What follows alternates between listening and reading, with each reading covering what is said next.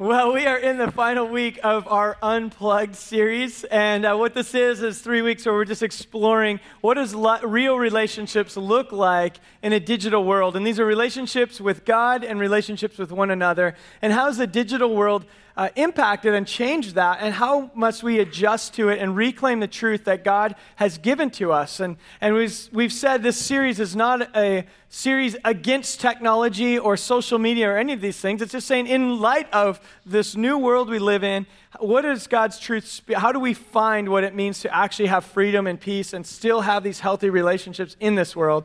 And so that is the goal of this series. And as you might have noticed from the intro series or the video today we're looking at contentment and comparisons. And that is something that in the digital social media world is something that is really amazing and helpful to have, and it can be very destructive. I love the fact that I can, if I want to fix something on my car or around the house or anything, I can just look it up on YouTube, and you can certainly find somebody from the Midwest who will show you how to fix any car or anything in your house. It's an amazing tool. If you want to cook a recipe, you can get a bunch of different recipes with the reviews and the adjustments. It just shows up right there. And all of these are really good tools. Even Pinterest. What a great place to get good ideas if you want to do a project or decorate something or remodel something. So there's a lot of benefit to these tools. And with those benefits, though, sometimes what happens is that it can be a place that breeds discontentment in our lives. In fact, the researchers have found that people's use of Facebook, that they have, studies have been done that people, before they use Facebook, about 60% of the time would report that they're more satisfied with life and more happy than after they get off their Facebook session. And so there's something that happens when we spend time online and spend time in the social media world that can, although it can be very helpful, it can also, and has been proven to be kind of destructive to people's satisfaction and their contentment in life. And it kind of makes sense. Because what's different now is that we have a front row view to everything that people do. When I was growing up, if my friends went on vacation, they would go on vacation. They might say, hey, we're going to Hawaii. They would go to Hawaii, and 2 weeks later or whatever, they would come back, and I'd say, hey, how was vacation? They'd say, great, and that was it. That was how it worked. And there wasn't a lot of jealousy. Maybe say, well, I would love to go there. But now we get to watch every moment of their vacation as it unfolds and say, well, that looks nice, much better than where I'm sitting right now at work. And it's very easy to look at what other people are doing and to have that creep in to provide discontentment. Now, again, I think it's great to share those photos. I think it's fun. I think it's a good part of it, but it can really get us to a place where we're involved in comparisons. In fact, it's been said that what happens with social media is we compare our behind-the-scenes lives with other people's highlight reels. See, we know what's actually happening behind the scenes in our lives. We know that maybe my marriage is going well, but we're going through a tough spot. Or I know that vacation was pretty fun, but it really kind of rained most of the time. Or I knew that this road trip, the end destination was good, but I was ready to kick everyone out before we got there. We know the behind-the-scenes story in our lives, and it's very easy to know that and compare it to seeing other people's highlight reels. And subconsciously, we're not making the connection that, wait, this is just the highlight reel. And I even know there's times when my wife and I have intentionally tried to share kind of real-life photos. And I remember one time we were on a road trip, and all the kids were in the car, and they're bigger now, and so we barely fit into this rental car. And they had their feet kind of up near us and, bare feet, smelly teenage boy feet there. And so we took a picture from the front of the car like, hey, this is real life. And people are like, oh, it's so cool how close you are as a family, And so it's even in the normal things, people think it's the highlight reel. So this is what we're going to kind of explore today, and how do the comparisons breed that discontentment in our lives? And then most importantly, how do we reclaim and find what God has, the freedom that He speaks to us, that can give us to a point where we are content with the lives we have, but also to live in freedom that comes from knowing Christ. So that's where we're going. I want to invite you to pray with me today. Lord God, we thank you so much for this morning. I thank you for the energy and the fun around this community today, and just being reminded of all the ways that and things that you are using to bring life and to help people be invited in to discovering a life in you. And Lord, now as we look to your word, we want that same thing to happen. We want our lives to be transformed by who you are and what you say about us. And so would you speak peace to us today and freedom that comes from knowing you? And so, Lord God, now we give you this time in Jesus' name. Amen. I want to invite you to open your Bibles to the book of Genesis chapter 4.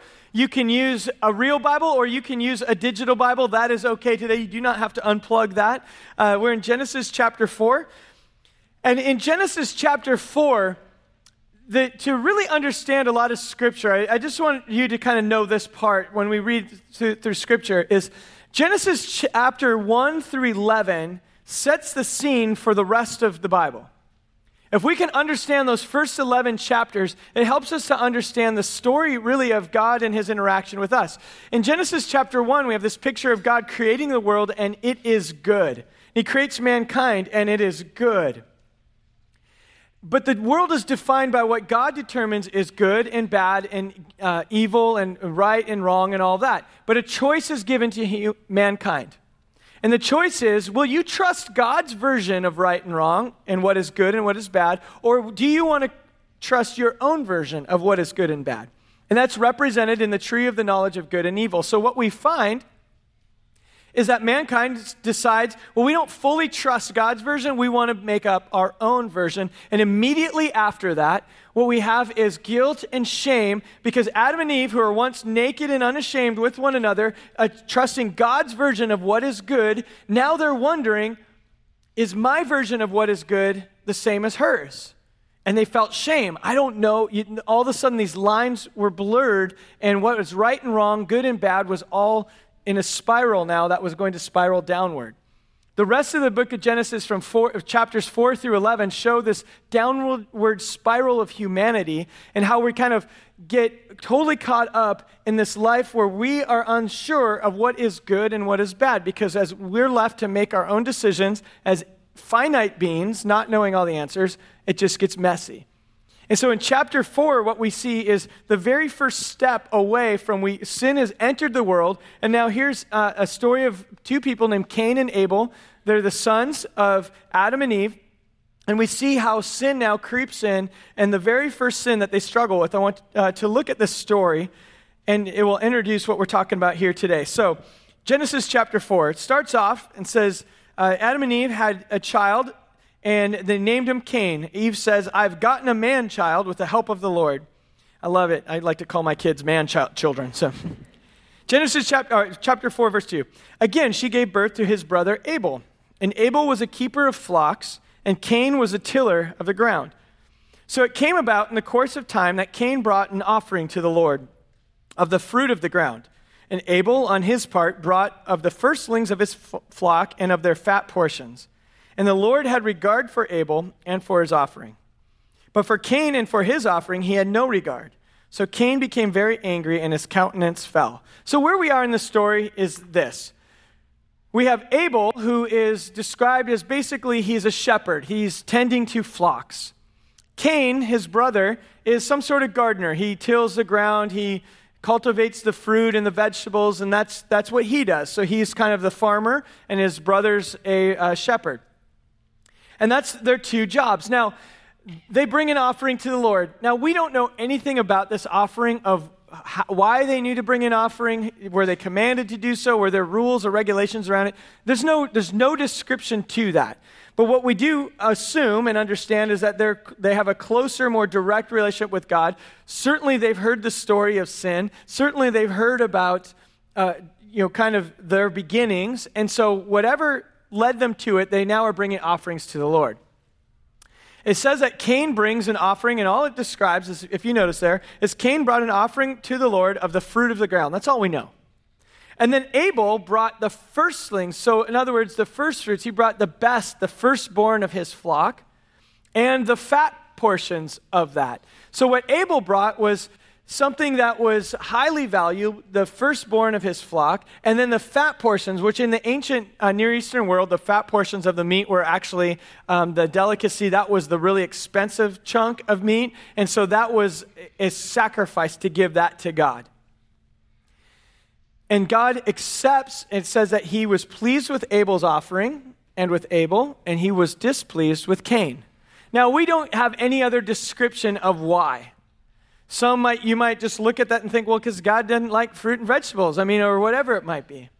But what we really believe is there was something more to these offerings. It wasn't the fruit and the vegetables that was the bad thing, because that was what Cain had.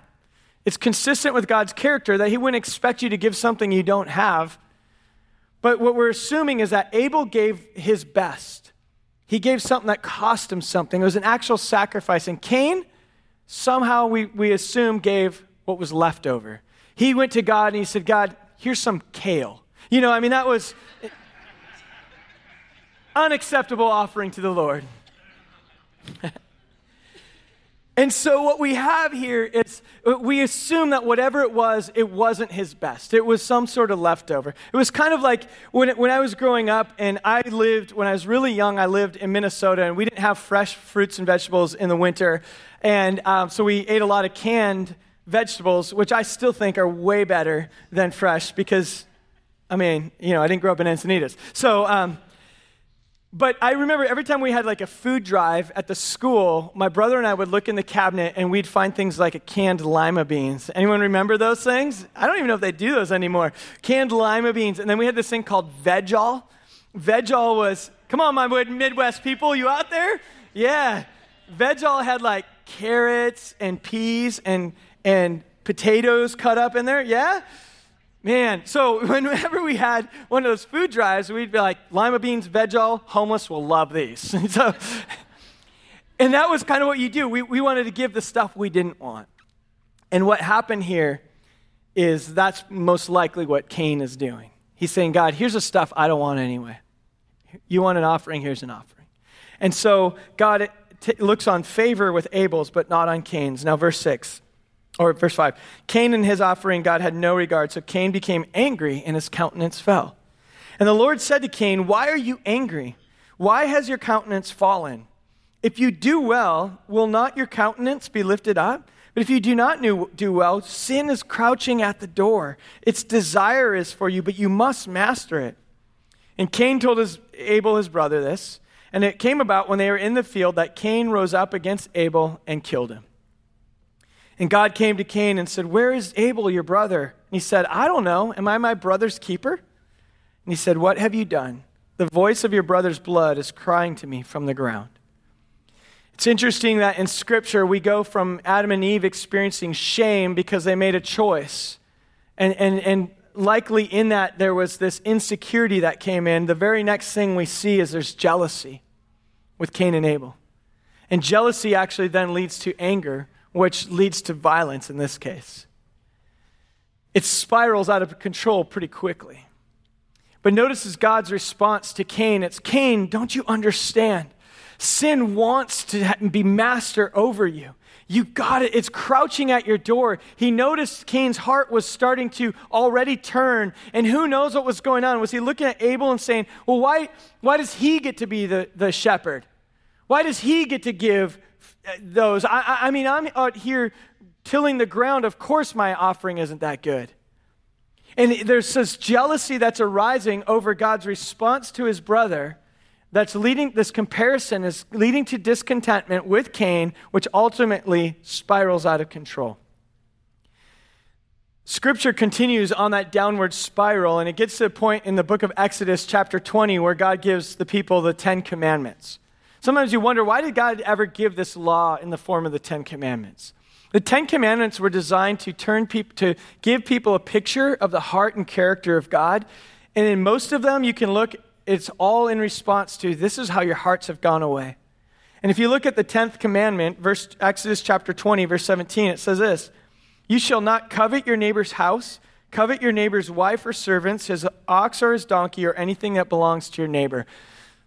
So we found by the time God enacts this law and says, here, this is my heart, my character. Here's how your hearts have gone astray. We find that this comparison, this discontentment, this covetousness and envy has risen to the point where he says, listen, I don't want you to be people who are looking at others saying, I wish I had what they had.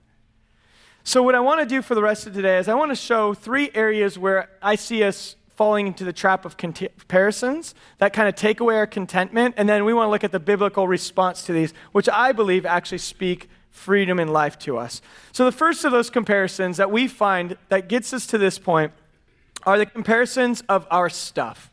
Now, this is the most obvious one.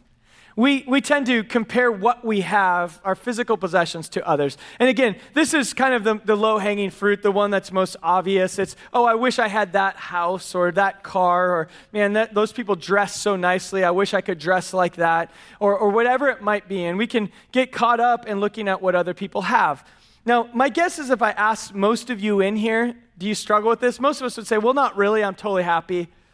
But what are those moments inside of us that kind of creep in when you think, I just kind of need that? And when we start thinking things like, well, as long I get that, as long as I get to this, then the rest will be okay. Once we buy a house and are making our payments, then I'll be able to be more generous. Or then it's going to be, once I just get this car, I don't need another. This will be the last new car I need to get. You know what? If I just get the iPhone 8, okay, 10, the 11, as soon as I have that, then I'll have what I need. No, the 11's not out yet, just so you know. And these creep in so subtly, especially in our country where we have kind of everything we need. We really do. Even those who have less have really all we need. But it's so easy to buy in to the lie that we need more. I like how Will Smith said it. He said this, too many people spend money they don't have to buy things they don't want to please people they don't know. It's easy in our country and when we have abundance to kind of fall into this mindset because we look around at what everyone else has. And it's very easy for things to all of a sudden creep in and take a place in our lives that they don't belong. They rise up to the level of an idol in our lives. Tim Keller calls idols this. He says this, an idol is whatever you look at and say in your heart of hearts, if I'll have that, then I will feel like my life has meaning. Then I know I'll have value, and then I'll feel significant and secure. I bet none of you, well, I don't know. I bet most of us don't look at stuff and say, if I have that motorcycle, I'll feel significant and secure. If I just get new shoes, I'm going to feel secure. Probably we don't think that mentally. But subconsciously, do we? Are there things in our subconscious where we actually do kind of pursue things as if I could just have that, then things will be better. Then that's all I need. I know it's a struggle even among our young people. I know our high schoolers. In high school, if they don't have an iPhone, they actually get bullied. I know they do. It happens. I've seen it. I've heard it. And there's this, hey, if you don't have an iPhone, it's actually an issue in our high schools, which is ridiculous.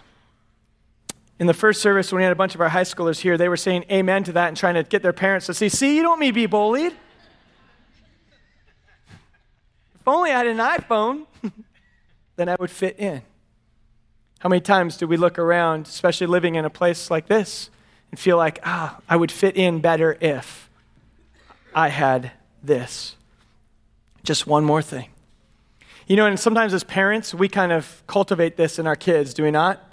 We don't mean to.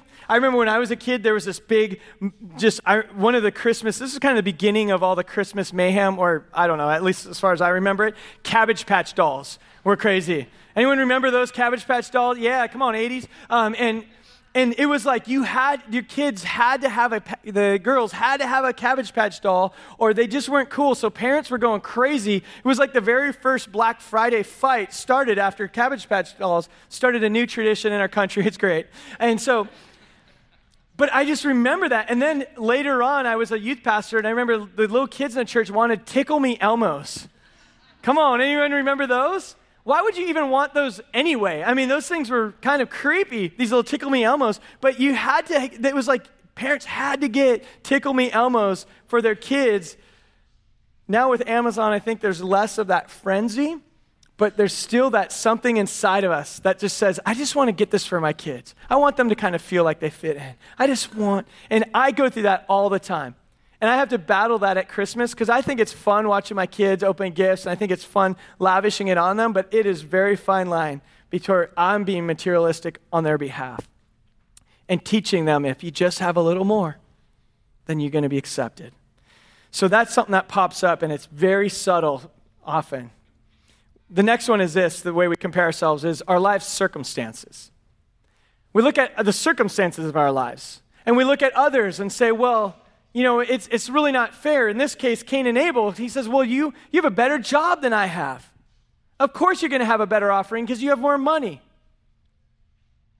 We can look at others and say, you know, if I had the marriage they had, if I had the spouse that person had, if I had the kids that they had,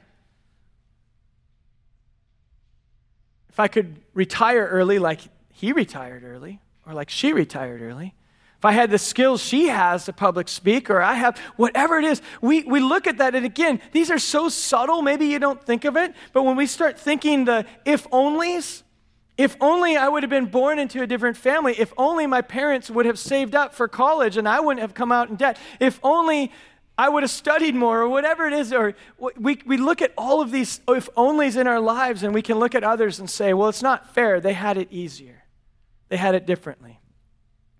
And it's very easy, the saying, the grass is always greener, it's a saying for a reason, because it feels that way. I remember talking with some young mothers, and I've heard this many times before, and you can talk to one who's a working mom, and the other's a stay-at-home. And this is probably applies for the parent, for men as well, if you're stay-at-home or working. But I know in this case, I was just talking recently to a couple. One was a stay-at-home mother, and wishing that she could have a job and be contributing and feeling like a grown-up and doing more to help with the family. So wishing she was in the workforce. And the mom who was working was wishing she could be at home with her kids and raising them and experiencing that part of their lives. And it's so easy for us to always look at what someone else has, wish they had it, and don't realize they wish they have what you have. Again, because we're looking at the highlight reels and not always the behind the scenes. But that one creeps in many, many ways. All the time. Why is it that their family gets to travel so much? Why is it that their marriage seems so perfect? Why is it that they got to retire early? Because they didn't work at a church, that's why. But we can easily wonder those things. How does it creep into your life? The third area where we get involved in comparisons is our spiritual life. And in this case, there's two things. One, it might be comparing your spirituality to others in this room. Well, I'm not as Christian-y as they are. I'm not like them, but I didn't come from their family, or they have more Bible knowledge, or my relationship with God's a little different because I've made different mistakes, and we can get involved in comparing our spiritual walks with others and even envying those. And there's another one, but it's totally different that creeps up, and that's envying the spiritual life of those who don't even have one. Envying the lives of those who aren't here on a Sunday morning. Because they read the surf report and there's a big swell coming in and they said, I don't have anything else to do, so I'm going surfing today. And it's easy to think, wow, they have it easier. They get to just live for themselves, do what they want. In case you think I'm the only one who's ever thought this way, I want to point your attention to Psalm chapter 73. And in Psalm 73, if you want to look there, go ahead. If not, it starts off, I'll tell you in a minute when my iPad can find it. See, they have no excuse here. In Psalm chapter 73, it starts off and it says, as for me, my feet came close to stumbling. My steps had almost slipped, for I was envious of the arrogant, and I saw the prosperity of the wicked. There's no pains in their death. Their body is fat, which back then was good. They're not in trouble as other men, nor are they plagued like mankind. Their pride is their necklace. A garment of violence covers them. Their eyes bulge from fatness. The imaginations of their heart run wild. In other words, they get to live any way they want to live, and it seems to be just fine. And as for me, I'm trying to live this life where I know the Lord and I'm seeking the Lord and I'm involved in generosity and community and I'm doing all these things and kind of living my life transformed by who God is, how he's transforming me. But sometimes I look at those outside the family of faith and I think they've got it easier. And they have something better. I know as I have talked with a lot of young people who kind of wrestle with that. Maybe you grew up in the church and you look around and you see other people and you think, what do they know that I don't know? Maybe their life is better than mine. Maybe a life apart from Christ would be easier, more life-giving. So we find ourselves actually even comparing our spiritual lives to those who don't even have one, wishing we had what they had. I love the reminder in Proverbs chapter 23, verse 17. It says this, don't let your heart envy sinners, but live in fear of the Lord. He acknowledges here, writing the Proverbs, that it's so easy for our hearts to look at those apart from God and say, kind of want their life. I got to be honest. I've worked at a church pretty much my entire career, for sure the whole time with my kids. And when holidays come up, I'm usually here. Weekends come, I'm here. Yeah, I get time off from time to time. But it is very easy to envy people's lifestyles outside of this, and even envy a lot of you when you have a good football game you want to watch. You can blow this off. Or, I'm just watching it online, Ryan. It's very easy to think, man, that seems easier. It'd be nice. So what's the solution to these? If these are the areas that kind of grab at our hearts, where do we find a biblical response where I believe we actually find freedom and truth? Let me just give you a few. The first one is this. Instead of comparing our stuff, let's be people who practice gratitude. Let's learn to give thanks for what we do have. You know, if you go through Scripture, there are hundreds and hundreds of verses that remind us to give thanks to the Lord, to give thanks for other people, to give thanks for every situation. We have hundreds and hundreds of reminders because we need that reminder hundreds and hundreds of times. Give thanks to the Lord for he is good. Give thanks to the Lord for his great love. Give thanks to the Lord. Be people of thanksgiving. It is all the way through Scripture. So can we practice gratitude? God, I don't have the big house, but I thank you for a roof over my head. God, I may not have a car, a really nice car, but I have a car. Okay, I don't even have a car, I have a bike. Maybe I don't have that, we have a bus system. Lord, I thank you for what I have. Thank you for what you've given me. Lord, maybe I can't eat out at restaurants every night of the week, but I thank you that I am not going hungry. God, I thank you that I have clothes to wear. I thank you for what you've given me. And let's be thankful even for the tough things, because the tough things, the challenging things shape us. They help us learn about the character and the heart of God. They help us to learn what really matters in the world. So let's not just be grateful for everything you think is good. Let's be grateful for everything. That's biblical. God, thank you for the life you've given me. Let's practice gratitude. It is amazing what gratitude does to your attitude. I didn't even mean to do that, but that kind of works. That preaches. Researchers have found that if you practice gratitude in your life, that it will change your countenance. Why do people feel more depressed after Facebook? Because they're not being grateful or being envious. The next thing is this. Instead of comparing your lives with others, how about we celebrate lives with others? In Romans chapter 12, verse 15, it tells us to weep with those who weep, but rejoice with those who rejoice. Let's learn how to celebrate the successes of others. Hey, you got a new job? So great. I'm so happy for you. You just got a new house? That is awesome. I'm great. That is cool. I want to celebrate with you. You got married? I want to celebrate with you. Again, I know some of you single young adults. I talked to one earlier this year who said, I don't want to see one more proposal posted on Facebook. And I know that's challenging. I know that's hard, but what if we learn to celebrate? You know what? That is awesome that you have found that. Now, sometimes it's going to start here, but you don't feel it here. Sometimes we just need to start celebrating with people out loud and consciously praying, God, help me to actually feel what I'm saying right now. Help me believe what I'm saying, because I don't, but I know it's good. I want to rejoice. I was thinking of, as a parent, I love celebrating for others, but when I watch my kids play sports, I got to be honest. Okay, I'm going to confess here. I don't really care if the other kids don't do well, because it makes my kids look better. There will be times I kind of secretly, there's someone who plays the same position as one of my sons, and they screw up. I'm kind of secretly like, that's awesome. I mean, I'm just being real here. Because that just means my kid's going to get a better chance. And yes, we've said the prayer that's like, I don't care if we lose this game, Lord, but please don't let it be my kid's fault. Anyone else, whatever. On that area, it's hard for me to see a kid who's in the same position as mine and really say, that is so great, he's doing well.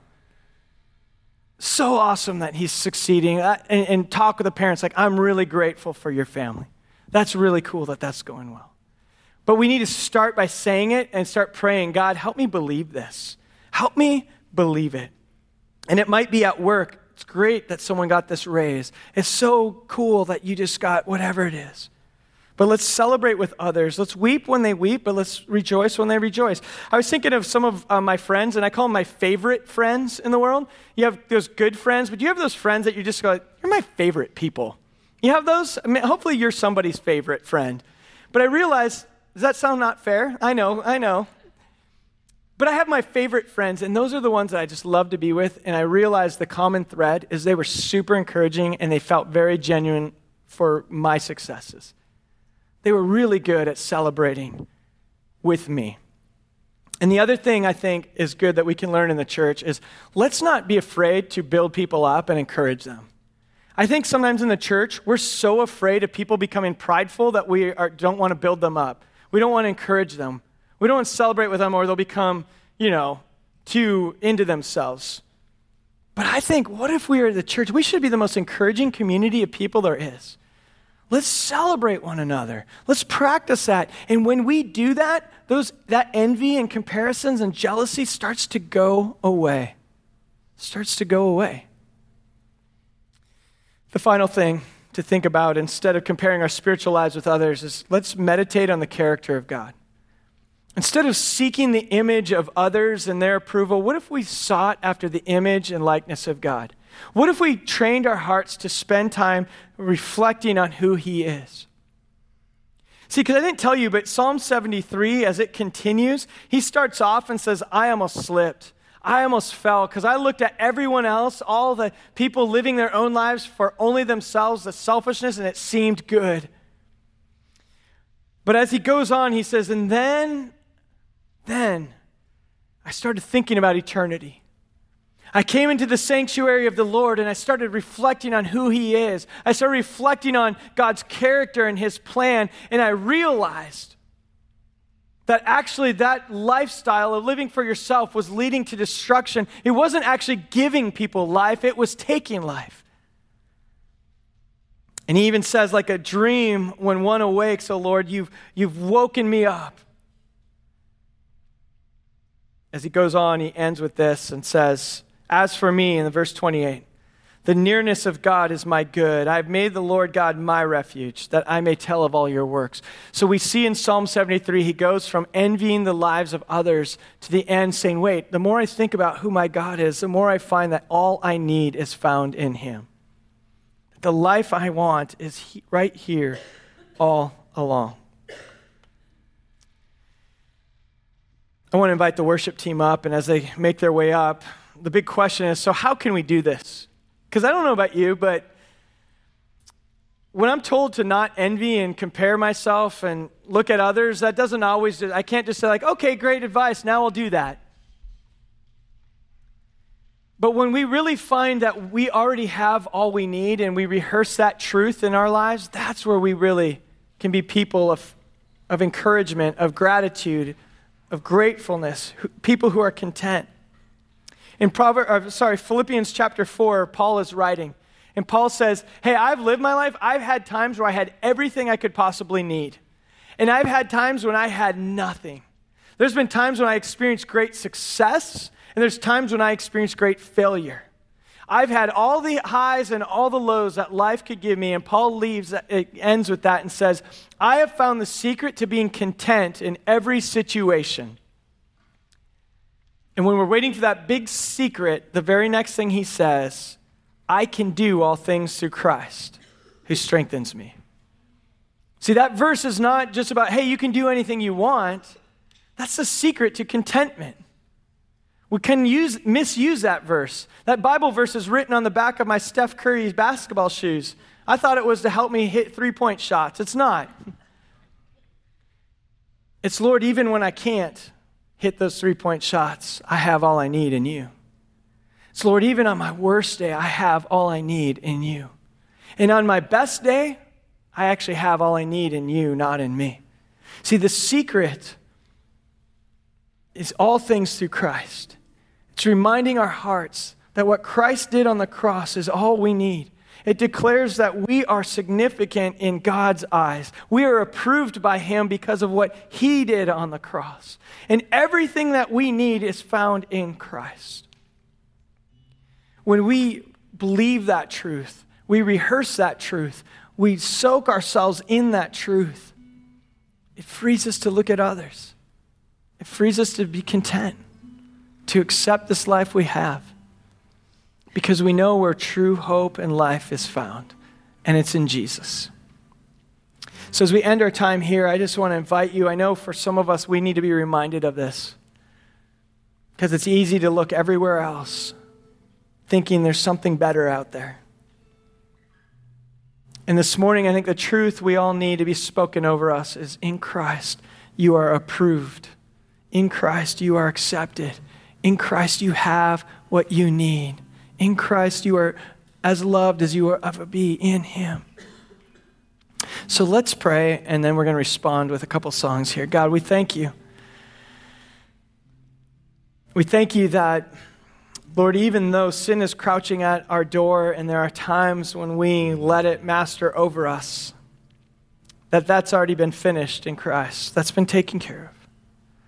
Lord, and there are times when we look at other people's stuff and think, if I only had that, or someone else's life and think, if only I could have lived that way. We think that we'll have more, and God, but in you we find this freedom to be content, to be thankful. And so, Lord, this morning I pray that you help us not just to think those truths, but to truly believe them. And so speak to us now, Lord, and remind us of how good you are. Remind us of who we are in you, and help us to believe that truth. We give you this time in Jesus' name. Amen.